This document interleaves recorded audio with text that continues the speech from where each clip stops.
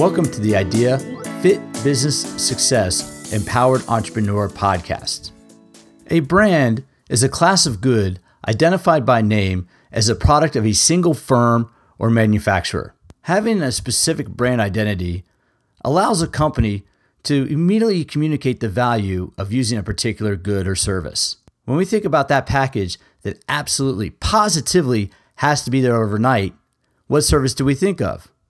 We immediately think of FedEx because they created that category. Likewise, if you think about a self-adhesive bandage to cover a cut or a scratch on your body, you probably think of a Band-Aid brand bandage. That's a specific brand created by Johnson & Johnson. When you think of luxury service or a high-end customer service experience, you could think of Ritz-Carlton Hotels or the Nordstrom department store. Both organizations go to great lengths to create the ultimate customer service experience. Yes, they may cost a little bit more, but consumers immediately know what to expect when they walk into a Nordstrom department store or the level of service that a Ritz-Carlton hotel will provide. Taking the time to create a unique brand for the type of service that you provide as a fitness professional can help you to clearly communicate the benefits of your programs to potential consumers. Having an easily recognizable brand identity can be the most effective way to market your services to potential clients. On this episode of The Empowered Entrepreneur, Sergeant Ken Weichert, the 2016 IDEA Group Fitness Instructor of the Year and the creator of the START Outdoor Boot Camp program, shares how he created his brand of fitness and how he uses that to promote both his workouts and education for becoming a fitness boot camp instructor. In addition, Sergeant Ken talks about how he went from being an instructor helping people get in shape to an international presenter delivering education workshops all over the world. On that note, if you've ever wondered how you can become a master trainer, in a bonus segment, Justin Russ, a strength coach for the IMG Academy in Florida and an educator for both TRX and PowerPlate, talks about how he got his start as a master trainer. Justin offers his suggestions for how you can harness your passion for fitness into a new career path, teaching workshops and speaking at conferences. If you are looking for some new ideas on how to market your services, or if you've ever wondered how to become a master trainer, you won't want to miss this episode of the Idea, Fit Business Success, Empowered Entrepreneur.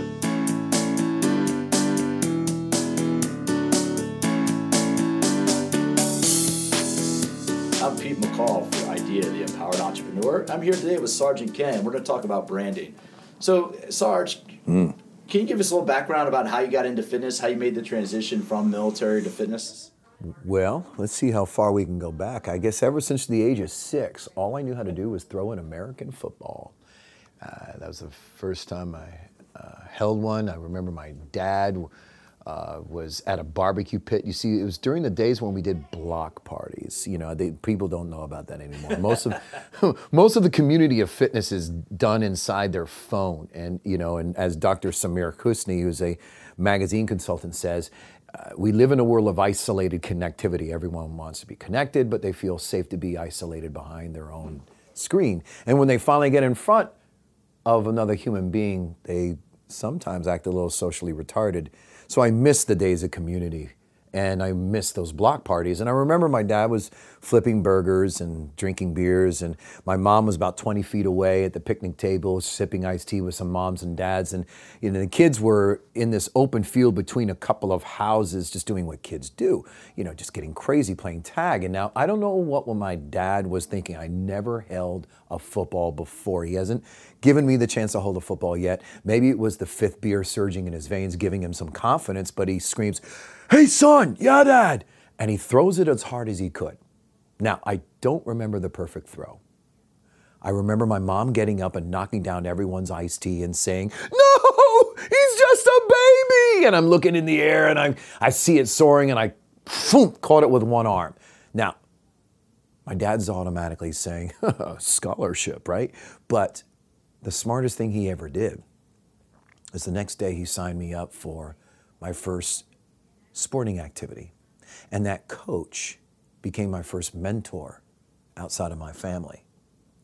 And every time I got good, he would put me on a team that was tougher with a better coach. And as I progressed, those mentors shaped me into who I am today. And it became the foundation of what I do when I teach people.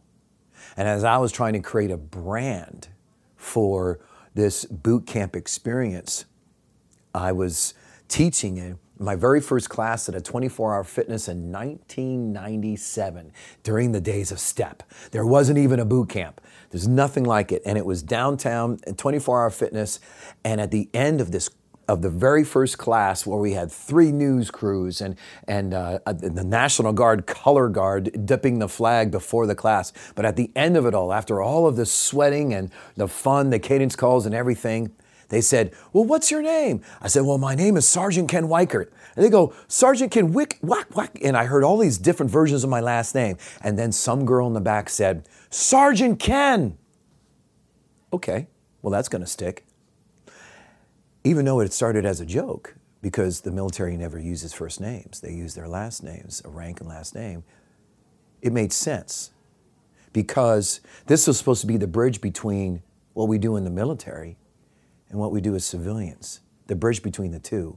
How we're going to use the dimension of physical fitness and emotional and social fitness in boot camp to bridge those two worlds together.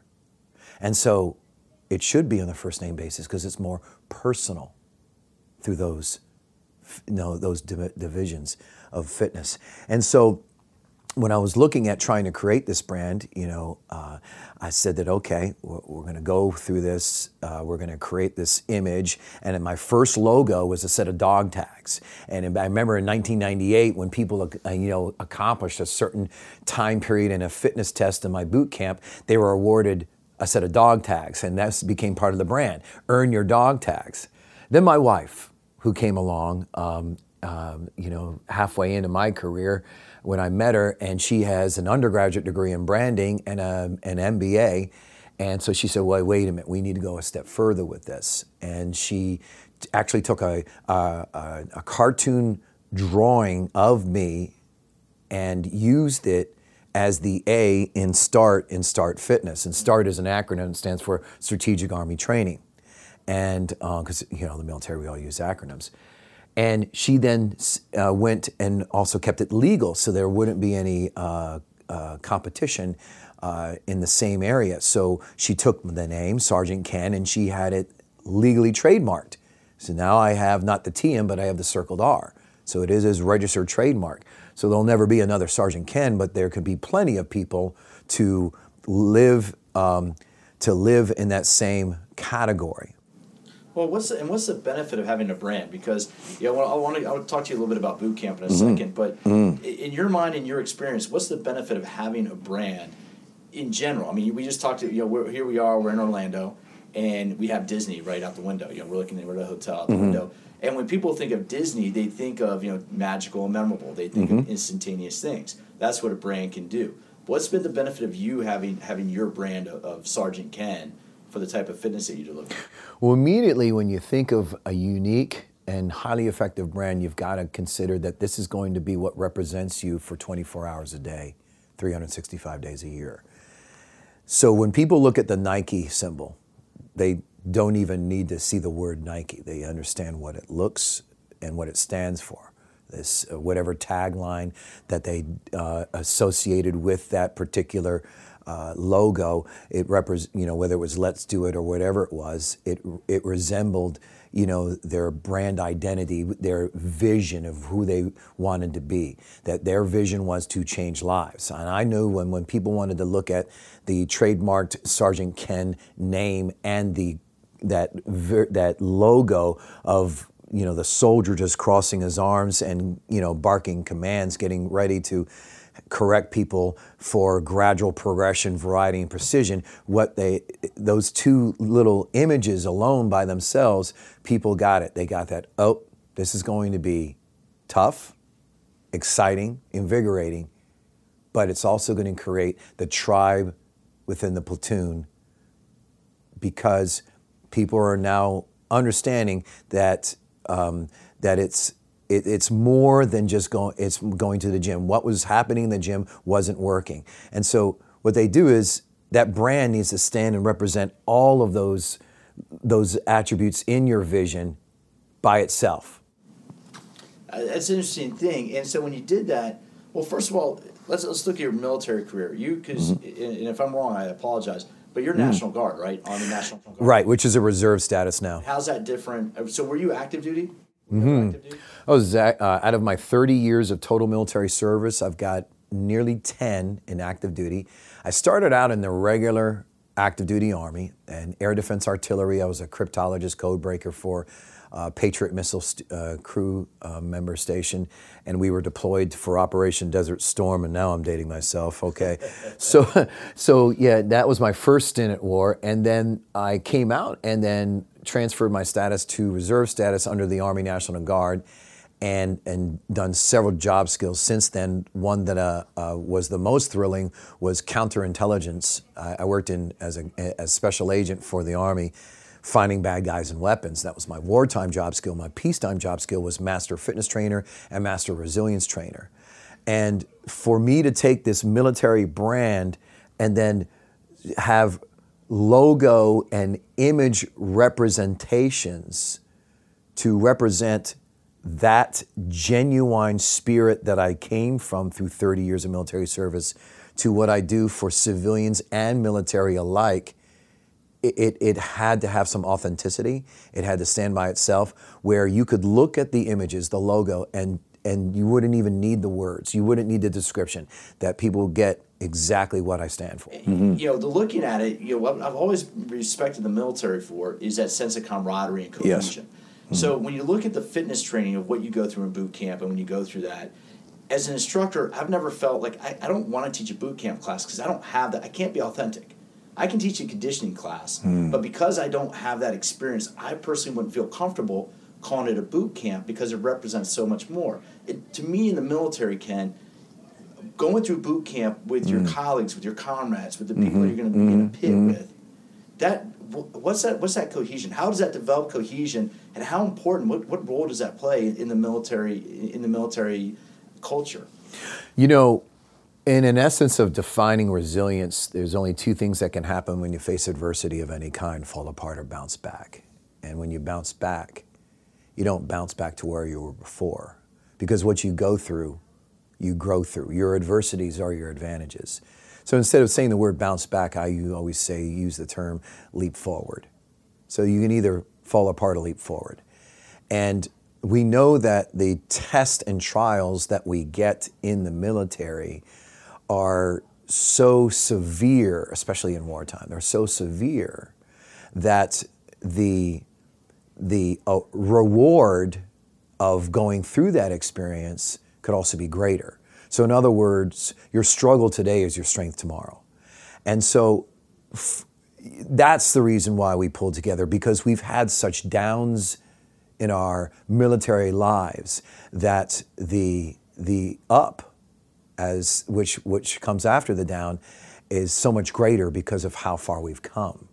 Now, I respect your perspective about, thinking that, I could never teach a boot camp, but I think that anyone who understands how to create a team-spirited program deserves the opportunity to teach a boot camp program of any kind. I would say that you've really got to test them, though, and give them something that is beyond their level of expertise, so that they're always trying to grow each time they try, and then continue to keep the team spirit in every single exercise science program that you provide them. So I would say it's 70% psychology and 30% science. Interesting. And so and that's one thing, when I look at conditioning class, what you call boot camp or conditioning class, when I look at that, how much of a role, when you teach the same group over a period of time, how much cohesion, how much friendship and camaraderie develop? Do people get closer because they go through physical adversity together? Yeah, so the boot camp that we have in San Francisco has been around 2 decades, and we still have 5 students who have been with us since we opened the doors in 1997. Imagine that. And I asked them, I said, look, why? And they've, all 5 of them have said, because we felt like we're part of a family. We felt like we're part of a greater good. And when they say that part, I understand. What they're saying is they're living the military vicariously through their 60-minute boot camp session. And I get that part. But the family part, I really expand upon that. So a lot of times, like for example, when we're doing some sort of athletic conditioning program, well, let's just say we're doing a jump squat. Well, you've got a work to rest ratio that you know you have to do as a scientist, right? You've got the, say, just for example, 60 seconds of jump squats. And then obviously, if you want a 1-to-1 ratio, that means 60 seconds rest. What we do is we make certain during the rest phase, they're coaching the other student. So no matter what, there's psychological output. We've got to have that. The psychological output is always going to be 100%, no matter what's going on with the athleticism. So while you're doing that jumping squat, I might have just finished my jumping squat, but I'm coaching you. And so now we've got the delegation of authority. The drill sergeant itself, the fitness drill sergeant itself, he's just walking around and being a facilitator and keeping time tracking, and then keeping everyone moving. And so instead of coaching, like when you're coaching for precision, when you go around the room coaching for precision, I don't even talk to the athletes. I talk to the coaches during their rest phase.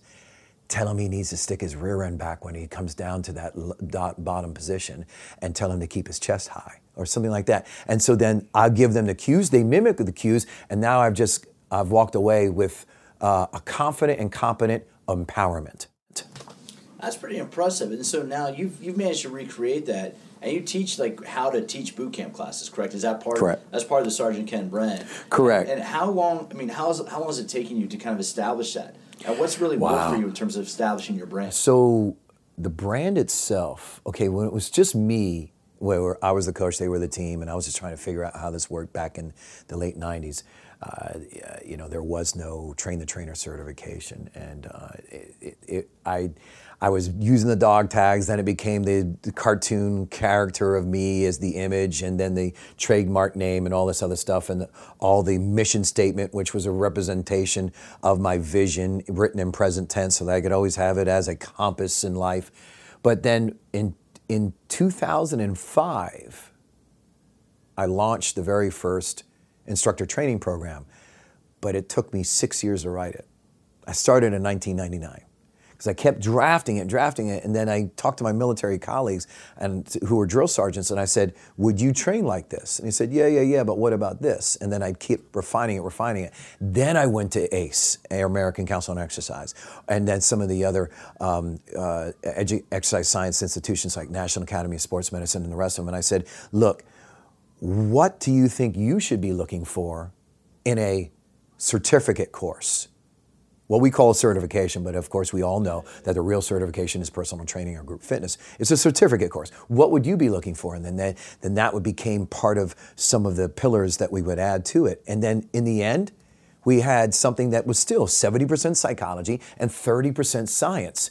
Because if you can't motivate them properly and captivate them, they won't do it when they're not in front of their fitness drill sergeant. So because people don't care how much you know until they know how much you care.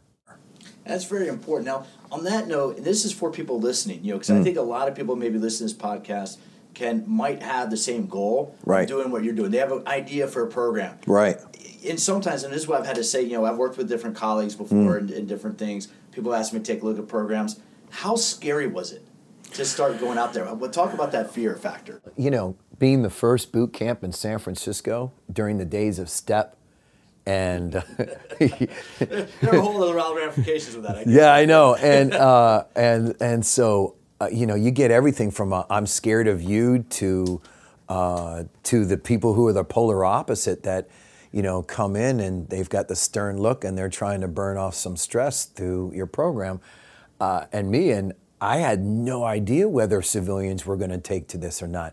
I remained true to what I learned through my military time and experiences in leadership schools, and just continued to show them. You see, in a nutshell, there's 9 weeks and 2 days of basic combat training in the U.S. Army. The first 2 weeks are absolute hell. They break you down. And the following 7 weeks and 2 days, they build you back up. So at the 2-week mark is really where the civilian boot camp begins. People come there because they want to be there, not because they have to be there. So there's no reason to break them down. There's only reasons to build them up. Because what was happening in the gym wasn't working. So they're coming to you for some sweat equity and a big smile. So I believe in coaching rather than training.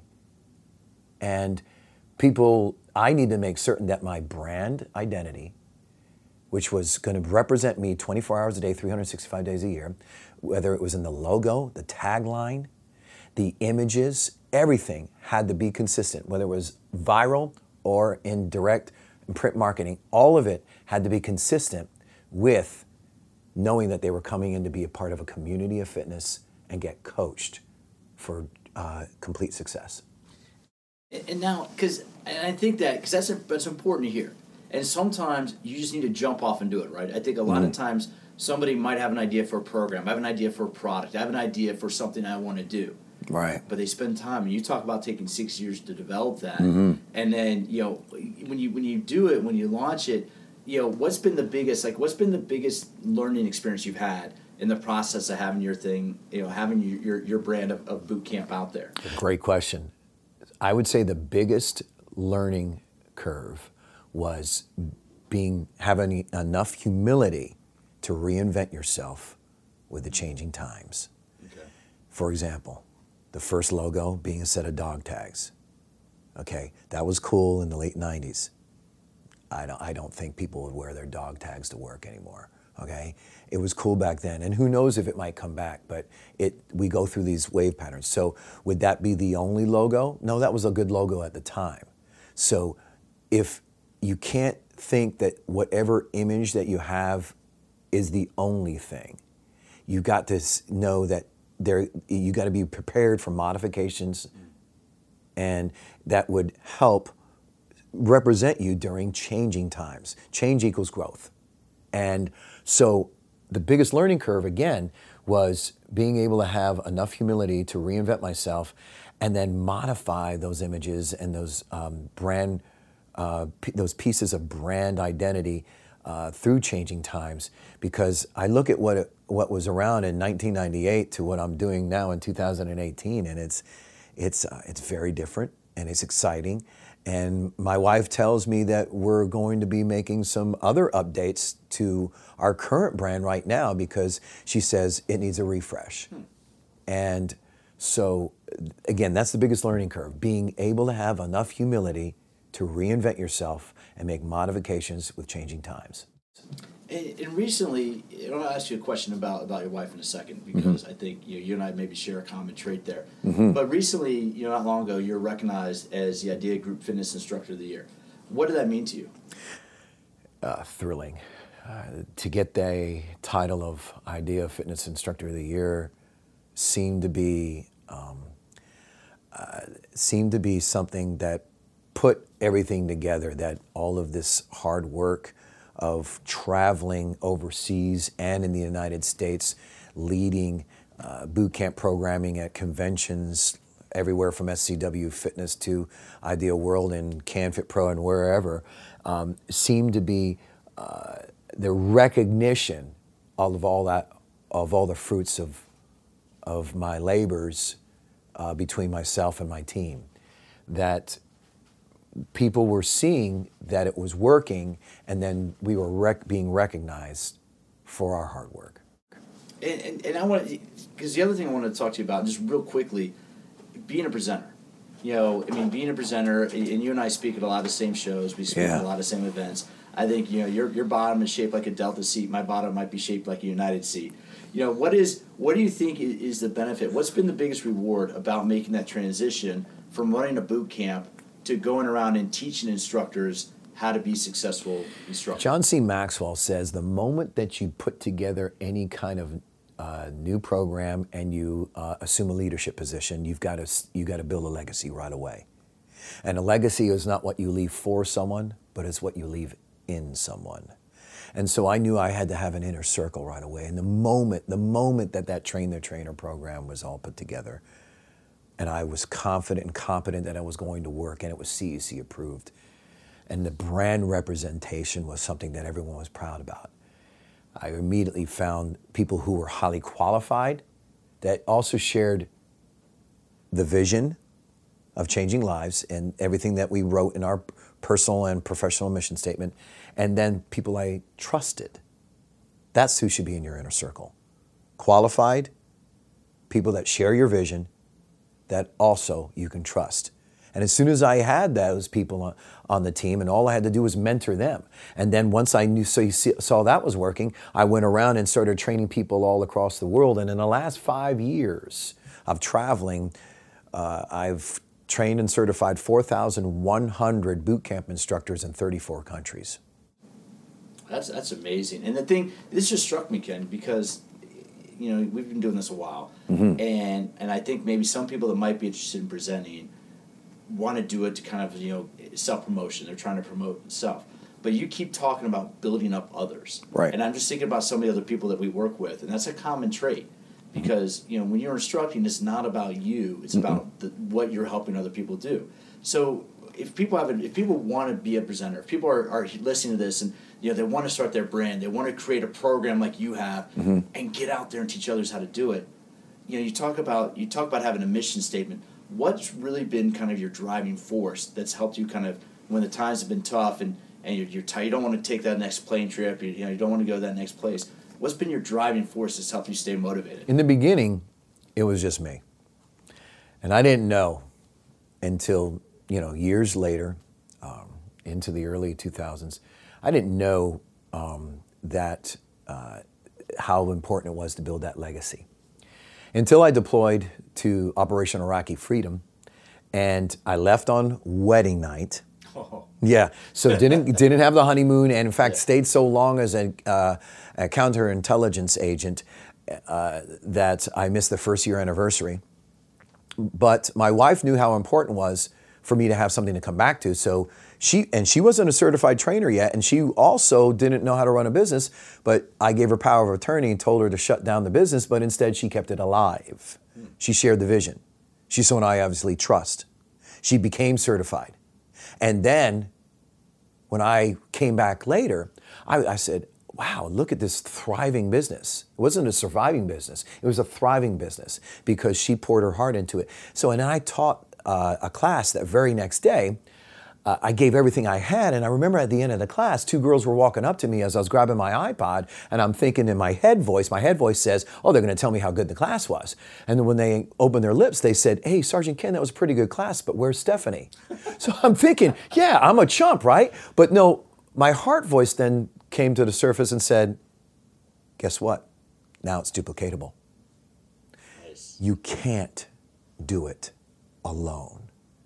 If you think you're the only one that can do what you do, it will hit the ceiling and it'll never grow beyond that.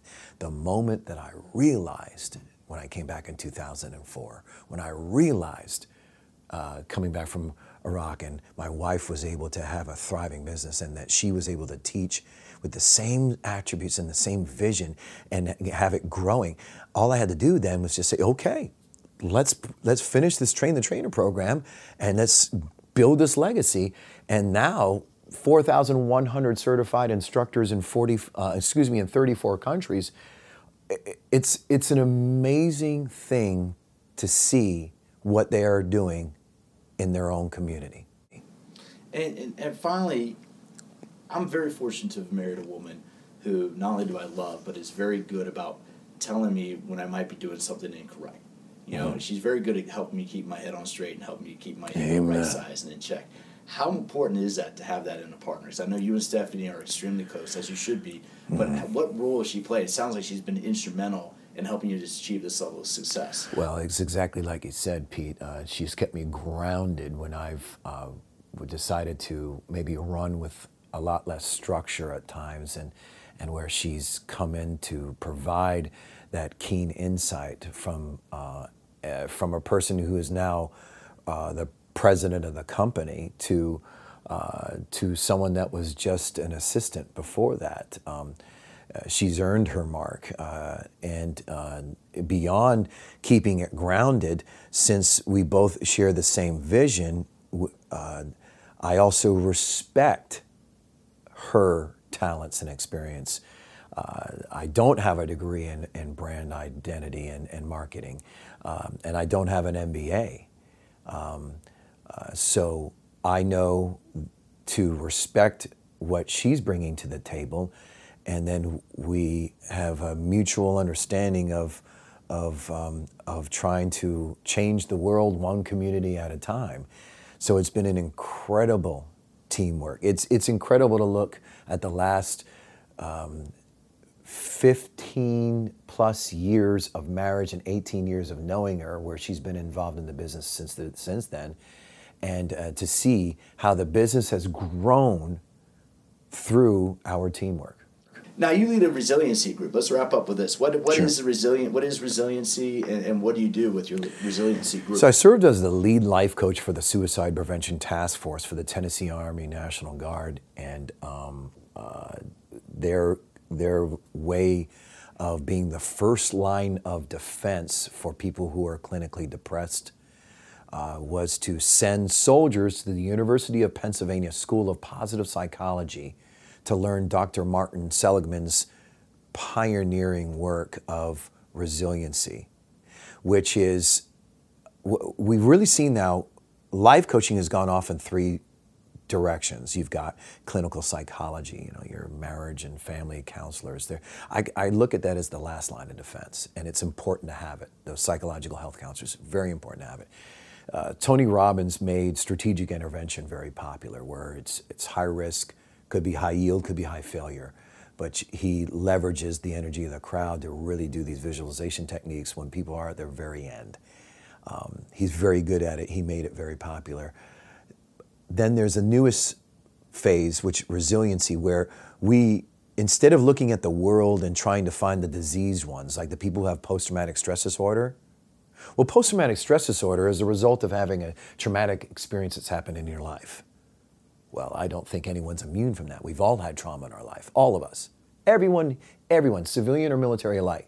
So if we've all had traumatic experiences in our life, that means we all have post-traumatic stress disorder. So instead of looking for the people who are diseased, we look at everyone as having the same condition. And so if you look at it in that perspective, you don't think that you're ill. And if you don't think that you're ill, then you can focus on healing and happiness. So that's where you could say we all have stress in our lives. It's normal. So how can we turn that stress into strength and those obstacles into an opportunity? That's resilience. It's the first line of defense. It's you being able to look at everything that's around you and saying, my adversities are my advantages. It sucked. I know it sucked. And there's time to mourn when we need to mourn. But I tell you what, in the end, I'm not falling apart. I'm going to be higher when this is over. That sounds powerful. I appreciate it. So Ken, any advice for people coming up? Any advice for people looking to create and promote their own brand of fitness? I would say, first, find some friends that have successful brands of their own. Mentor with them. Get their opinions, their professional, constructive criticism, not destructive criticism. Avoid the people who have destructive criticism, the ones that bring you down, and you know who they are. Find the people who have constructive criticism that are going to be able to take your materials safely with an understanding of your protection of your own IP, your intellectual properties, and then give you constructive criticism about where they would see it. Because it needs to represent everything that you do and your vision of the why and who and what you are. And if you know the why, the way will be easy. I like that. And if people want to find more information about you and what you're doing, how can they do that? What are your tags? What's your website? Really simple. Just go to sergeantken.com. That's SGTKEN.com. And of course on Instagram, it would be SGTKENNW. So it's Sergeant Ken W. Because you have to spell it out and get the first letter of the last name. So Sergeant Ken W, both on Instagram and on Facebook. And reach out to me at any time. I'm very approachable. 4,100 certified instructors. I've been able to keep up with them through social media all across the world, all the time. I just heard from a colleague of mine in the Philippines who I've been mentoring to be on my level 3 master level program, which is launching this year. And a couple of people in Jeddah, Saudi Arabia that I had just left and trained, who are really changing the way females are doing fitness in the Middle East. Oh, that's important. And Yes. I know it's a growing market. The Middle East is a growing market. It is. Kind of ironic to be going back there now and doing what you're doing. It's been a thrill. A really thrill. Well, thank you for your time, Ken. I appreciate it.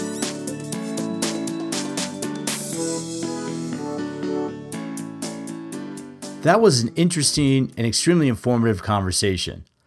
Ken has done a terrific job of establishing his brand of fitness, and as you heard, he's traveled around the world and educated 4,000 fitness instructors on how to deliver his brand of boot camps. Now for a quick bonus segment on this episode of The Empowered Entrepreneur. If you've ever wondered how you can become a master trainer or presenter, teaching workshops and speaking at various fitness conferences, then you'll want to listen closely and take notes. Justin Russ is a strength coach at IMG Academy, a premier sports training facility in Florida. In addition, he is also a master trainer for brands such as Trigger Point, TRX, and PowerPlate. Justin shares how he went from being a trainer to strength coach and now presenter and educator in a brief period of time. If you've been thinking about taking that step in your career, then you'll get some great ideas by listening to our conversation. I'm Pete McCall at Idea Personal Trainer Institute East. I'm here with Justin Russ. Justin, give us a little background about what you do. So I grew up in Buffalo, New York. I always wanted to get into the fitness industry as I grew up. So I went into college as an exercise science major, and from there I kind of realized that I wanted to work with the athletic population. So towards the end of college, I got an internship with Todd Durkin out in San Diego, and in preparation for that internship, I took some TRX education. Interned for Todd Durkin, made a ton of different connections out there, and now I am working at the IMG Academy, where I've been for 4 years. I'm the head strength and conditioning coach for the tennis players at IMG, in addition to being a master trainer for TRX, Trigger Point, and PowerPlate. And that's the interesting thing for listeners. I've known Justin for a while. How did you make that transition? Because what I want to ask you about is how you made the transition from being a trainer to getting into education. What was your first break, and how did that happen? I think the first thing that I always tell people is to just ask for what you want. And it's kind of a funny story. I mean, when I was preparing for the Durkin internship in San Diego, I took a TRX course in Cleveland, Ohio with Shauna Martin. And I remember just looking at her and being like, dude, this girl has the coolest job ever. And then it just happened where I was able to meet Randy Hetrick in San Diego when I was with Durkin. And I kind of just blurted out the question. I said, hey, like, how can I work for you? How can I become involved in this? And, he gave me his business card, told me to email him, and I was thinking, oh man, this is the same thing that's going to happen when I get a girl's number. I'm just going to email him. I'm not going to hear anything back. But Randy got back to me in like 10 minutes, and I went through the process to becoming a TRX course instructor, and it's definitely had its kind of growing pains, and you definitely start to develop yourself as a presenter, but more so a person. I think when you start at such a young age, you really kind of learn the ropes, traveling the country and teaching people who are much older than you. But then I think from there, I think the fitness industry is a really, really small community. And keeping your name and doing good work and continuing the networking and continuing to just ask for things that you want, I think are what is key to getting into education. Well, and that's why I wanted to ask you, Justin, because I met you. You were still a college student when we met, right? Yeah, that's right. That was. And when did you graduate college, and how long have you been out of college now? So I graduated school in 2011. And yeah, it's been a wild ride since then. It's crazy to think that I've been presenting for TRX for 6 years, but like I said, I think when you're 22 and start traveling the country, you start to figure a lot of stuff out on your own, and it's really kind of made me into a pretty well-rounded person, I think. Well, and that's exactly why I want to interview you, because we met at one of the ACE symposiums when ACE was still doing that, and you were and like you said, you asked for what you want. You're very forward, but you're very respectful. Like, you weren't pushy.